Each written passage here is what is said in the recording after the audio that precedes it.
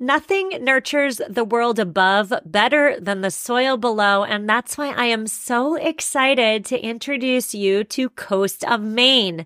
Coast of Maine is an organic soil brand that offers a full range of products designed to cover all of your garden and lawn needs. In years past, my vegetable garden, I neglected the soil and I didn't have much yield. If your soil lacks appropriate nutrients for success, your garden may not succeed. And so this year, I am so excited to cultivate the soil before planting the plants with Coast of Maine's organic products. Coast of Maine believes in nurturing relationships with local retailers. So next time you're at your local retailer, look for Coast of Maine products. Get growing. Visit coastofmaine.com to find a local retailer near you. coastofmaine.com. You're listening to episode 39 of the Sustainable Minimalist Podcast. You are listening to the Sustainable Minimalist Podcast, a show about living simply and sustainably with your family. Here's your host, Stephanie Seferian. Hi there. Today we are talking all about intentional living. We are talking about why it's important to find our why, so finding our purpose, and then we're talking about how to make time for those things in our lives that we value most. It just so often happens that life happens and life creeps in.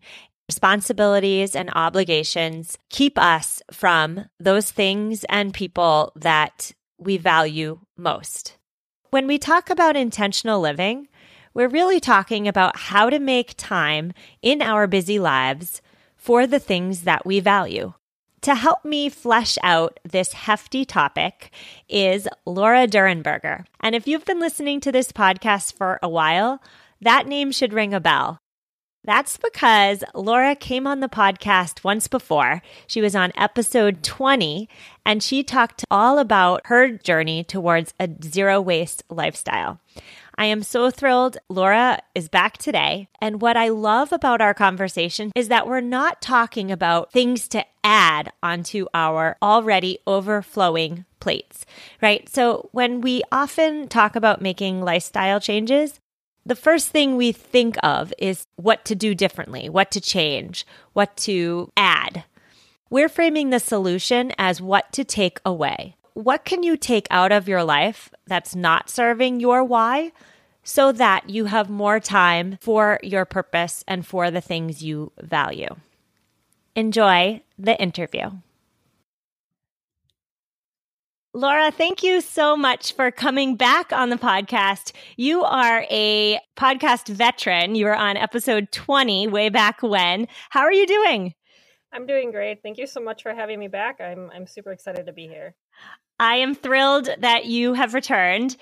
Last time you came on, you offered a lot of tips surrounding zero waste living. And today we're talking about something that's different but also related, which is intentional living. Before we jump into that, though, update us on your life and what's going on.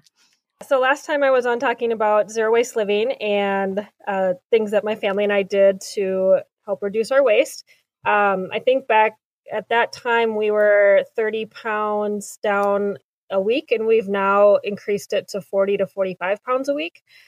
So we've just been chugging along, reducing our waste. That's amazing. Congratulations. Every little bit counts, and you're doing a lot. So that's amazing. Now, are you still blogging? I am, yes. I blog at the Mindful Mom Blographer, and Blographer is a play on blogger and photographer. So I'm a nature photographer. And that blog covers all ways to reduce mental clutter through mindful and intentional living, minimalism, and zero waste living. I believe your blog just had a birthday. Is that correct? It did, yeah. I just celebrated the first birthday of my blog, which was really exciting. It's been kind of fun to see how it's grown in the past year, and I'm super excited to see where it goes this next year. Happy birthday to the blog. Thank you. On your blog, you often discuss how after you became a mom, you found yourself really busy, maybe over busy is a better term. And I can definitely relate to that. So I'm wondering if you could talk to us a little bit about how you found yourself needing a little bit more intention in your days. Sure. Yeah. So my son is almost 3. So it was about 3 years ago. My husband and I had, when I was pregnant, we moved 3 times. He started a new job, and then our son was born, all within the span of like 6 months. So by the time he was born, I was already feeling really burnt out. Plus, the everything of having a newborn.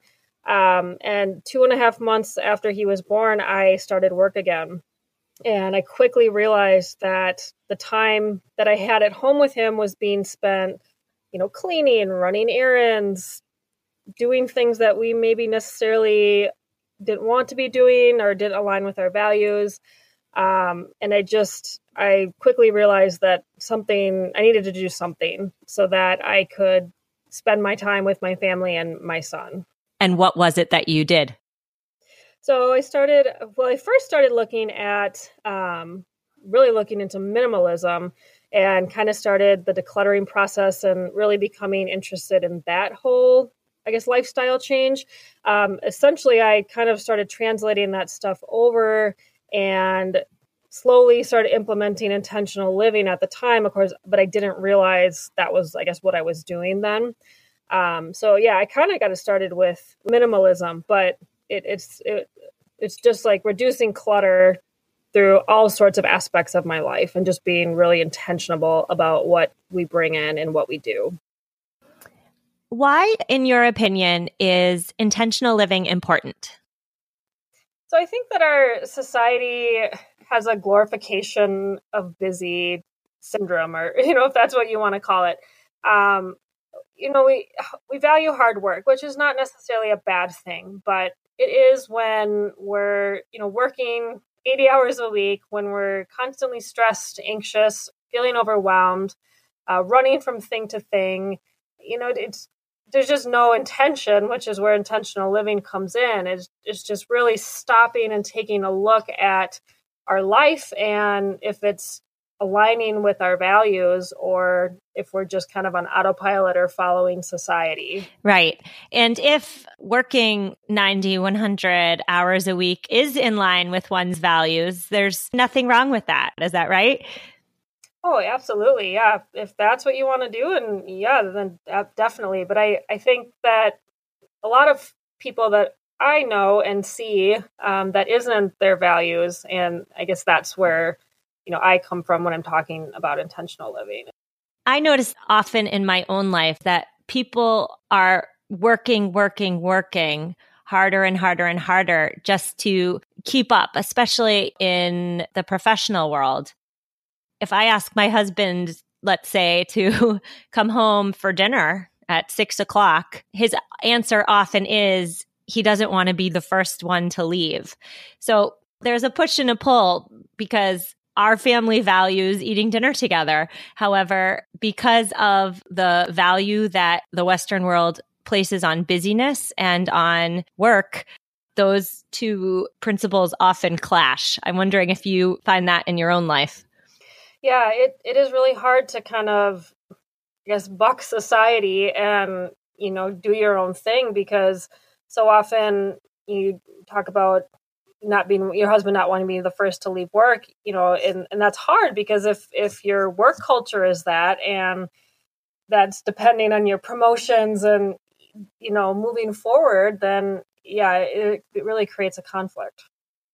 On your blog, I read an interesting article, and it was in which you did some research into regrets of the elderly, and I just found it so fascinating. Could you quickly touch on your research and how your findings related to intentional living?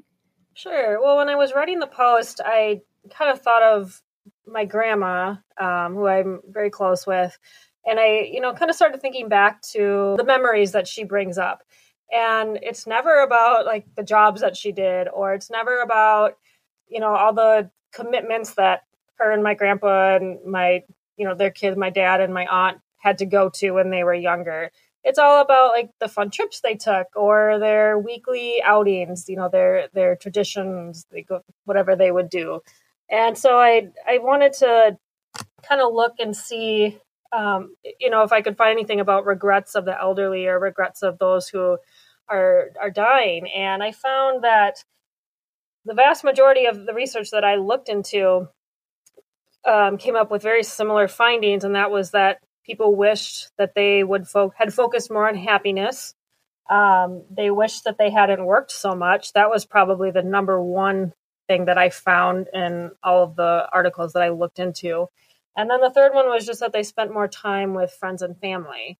So, while each individual person has different values, it seems like those three things are kind of a common core, if you want to call it a value, I guess, of our society, yet we're not really matching our lives up to those values. You also discuss the importance of having a why, and why is in air quotes. I'm doing air quotes as, as I'm saying this. Can you explain that more? Sure. So I talk about a number of lifestyle changes on my blog, zero waste living, minimalism, and mindful intentional living. And it doesn't matter what the lifestyle changes that you're looking to adopt, you have to have a why, in my opinion. And what I mean by that is, why do you want to make this lifestyle change? Because if anybody out there has attempted or even gone through a lifestyle change like those are the ones that I mentioned or other ones, you probably know that it can be difficult and you can come up against roadblocks. And without a why, it's hard to get through those things. So for me, one of my biggest whys was making time for my son and my family. And so as I was starting to implement these lifestyle changes, if I would come up on something that was, holding me back or I was feeling discouraged, I would just think of him and the stuff that we would be able to do with this freedom, more time, whatever. And that kind of helped keep me going. How hard was it really to make the conscious decision to be less busy? I think in theory it wasn't that hard. In reality, it is obviously more difficult to implement because you are going against society for the majority of the time, and of the things that you're doing when you're choosing to live more simply. I just took it one thing at a time. I mean, really slowly.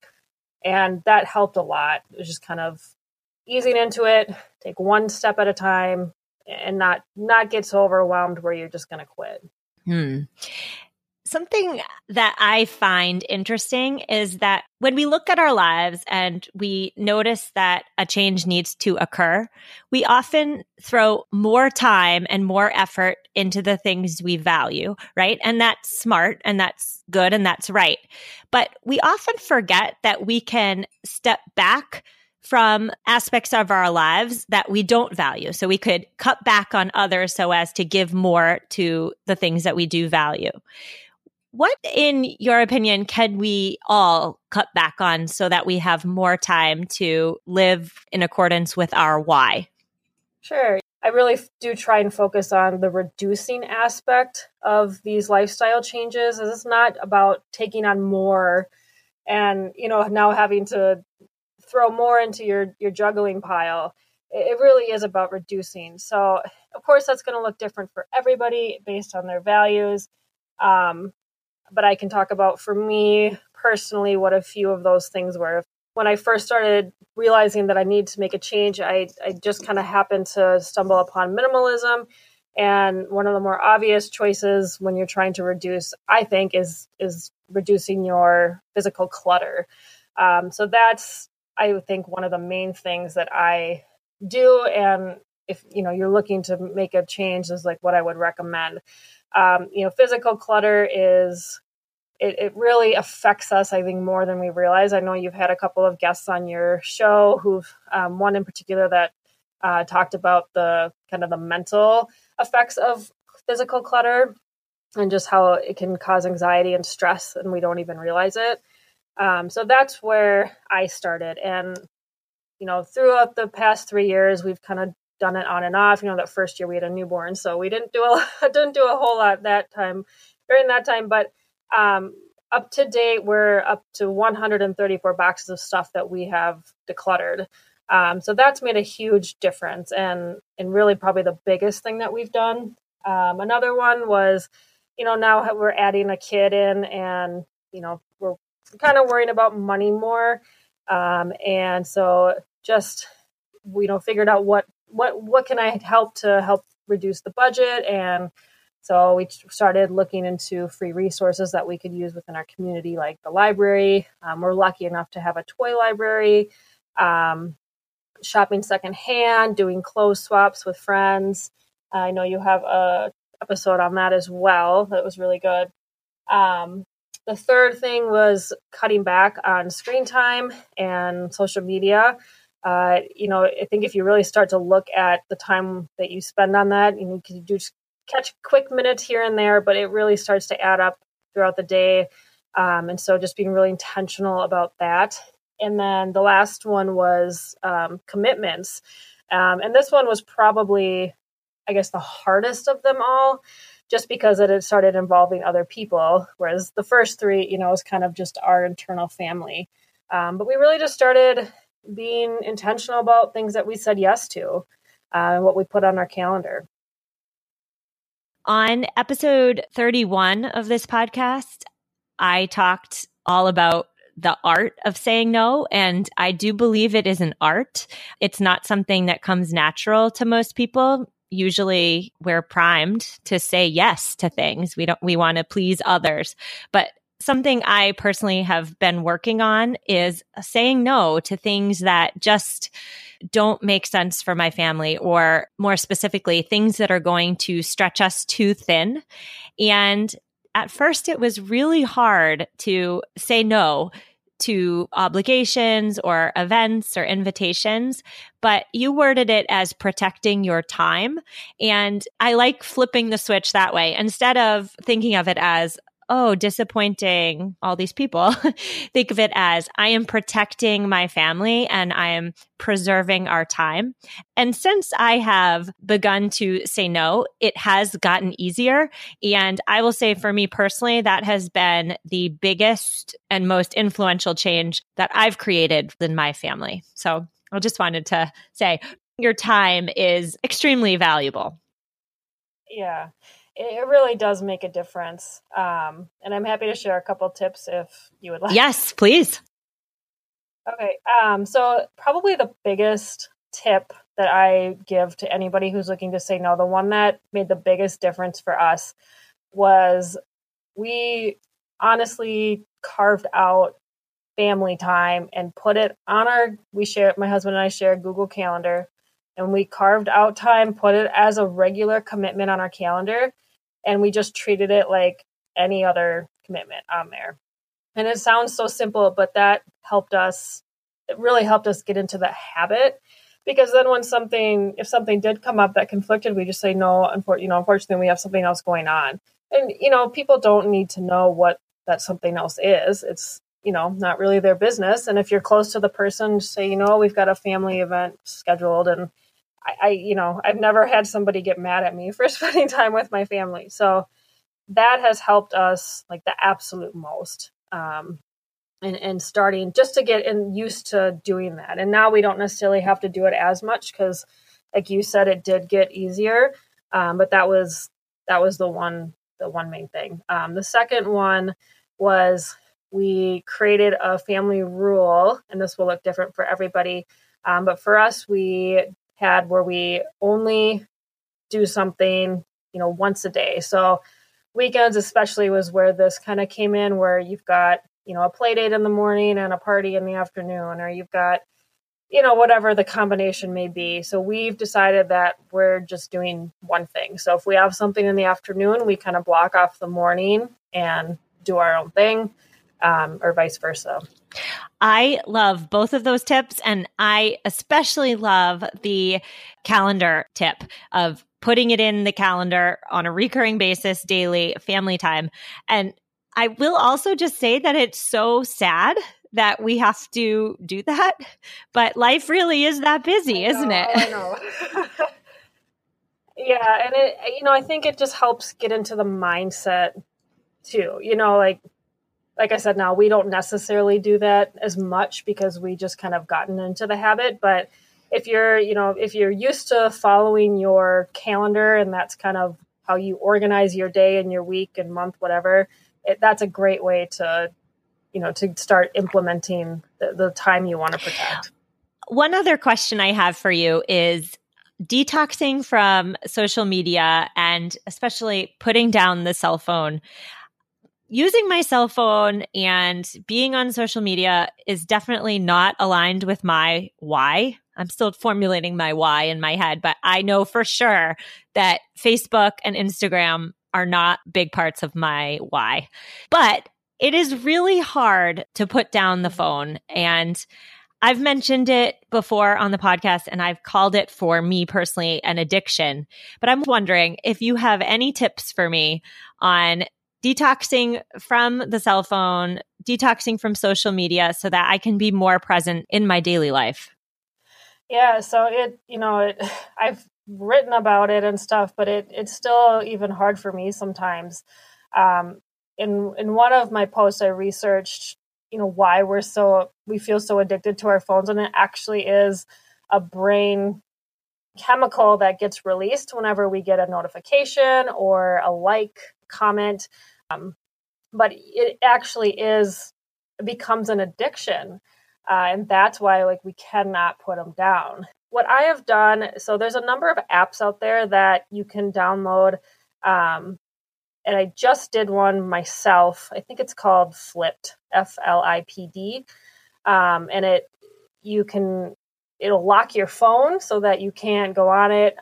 You can do kind of a semi-lock where it'll come up and you have to physically exit out of it to go to Facebook, and then it'll say, "Oh, are you sure?" So you have to actually stop and think about it instead of just that automatic check Facebook. So the stuff like that. And then there's also ones that track your time. There are apps that kind of can help you manage if that's something that works for you. The one that I did when I first started that is actually really, really helpful. I just put a rubber band or a hair tie around the middle of my phone. And whenever I would pick up my phone to check something, it would cause me to stop. And I think so much of when we hop on is automatic. So if you can actually just stop and ask yourself, why am I going on right now? Is there a specific reason, or is it just out of habit, boredom? So that was really, really helpful for me. And then I would get questions about it, if at work or with my friends or whatever. So then I could tell them oh yeah, I'm trying to be intentional about my social media use. And, then it kind of provides an automatic sense of accountability for you, because now all of a sudden people know that you're trying to cut back. So that was really, really helpful for me when I first started. Laura, where can listeners find more of you? So I'm at the Mindful Mom Bloggrapher, and that's blographer.com. I'm on Facebook and Instagram at the Mindful Mom Bloggrapher. Same with Pinterest, and then Twitter is Mindful Mom. God, what is it? It's MINDFULBLOGRPH. They didn't have what I needed, so. I love it. It's great. Thank you so much for coming on a second time. And I look forward to our third chat. I can't wait. Thank you so much for having me. Love your podcast, and I can't wait for the third time either. I hope you enjoyed that interview with Laura Durenberger of the Mindful Mom Bloggrapher. I will link to her blog and everything else you need in this week's show notes at mamaminimalist.com/039. On next week's episode, it's a great one. I'm speaking with not one, but two mindfulness experts. Stay tuned. I'll see you then. Take care.